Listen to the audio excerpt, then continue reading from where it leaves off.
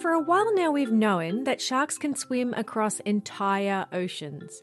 In fact, in 2004, a white shark, affectionately named Nicole, swam from South Africa to Australia and back again. That's over 22,000 kilometres in only 9 months.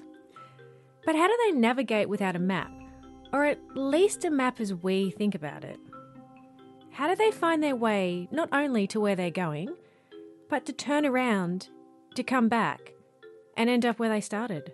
So our research really provides clarity to how these animals maintain their navigational success in the long-distance movements the species are iconic for. That's Brian Keller from Florida State University, and he did these experiments. But figuring out exactly how sharks navigate, that's not really a simple task, especially when you can't put a big shark, like a white shark, inside a tank. So in order to test the animals to, observe their navigational ability and to use software tracking to look at the swimmer patterns, we had to be sure the animal was capable of navigating towards a target location. So we needed an animal that returned to the same locations every year, because that would demonstrate the animal remembers the location and knows how to navigate back to it.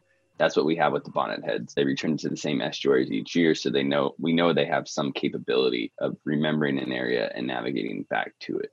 We actually use the juvenile bonnet heads purely because of their size. So in the laboratory setting, we created a synthetic magnetic field by constructing a cube that was about 3 meters in each dimension. And even though that's a pretty big cube, it only created a magnetic field that was uniform about 1 meter in each dimension. So we weren't really capable of using a larger shark due to the experimental design. These bonnet-head sharks were put in a tank, and that tank was then wrapped in copper wire. And Keller could adjust the amount of electricity that was flowing through these copper wires and simulate different locations on Earth. They tested 3 different locations to see how sharks found their way.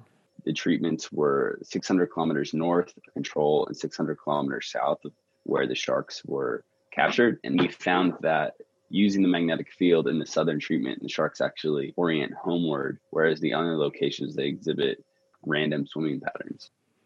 They also threw the sharks a curveball. The northern treatment actually represented a location on land. And I know that sounds weird, but we wanted to test the sharks to see if they were capable of extrapolating what they knew about the magnetic field to a location where they hadn't been before. And the rationale is some species like sea turtles have an innate ability to infer their location without ever experiencing the location. So they're born on a beach, never being able to touch the water, and they already know how to use the magnetic field. So that was sort of the motivation for using the northern treatment. If the sharks are actually using the Earth's magnetic field to navigate, they would point themselves homeward when they're exposed to the magnetic field that was 600 kilometres south of where they were caught. And also that they would react randomly to the other 2 locations. And that is exactly what they did. For the southern treatment, what we saw makes total sense because these sharks migrate south when the water temperatures fall with the winter. So when they're south of their home location and they need to get back the following year, they would exhibit that northern orientation, and that's what we observed. So now we know. Just like sea turtles and salmon, sharks also use the Earth's magnetic field to navigate, especially when they go these long distances.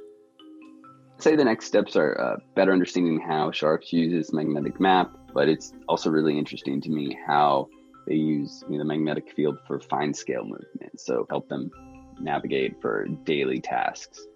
That was Brian Keller, lead author of the study published in the journal Current Biology. Music in the programme is sponsored by Epidemic Sound, perfect music for audio and video productions.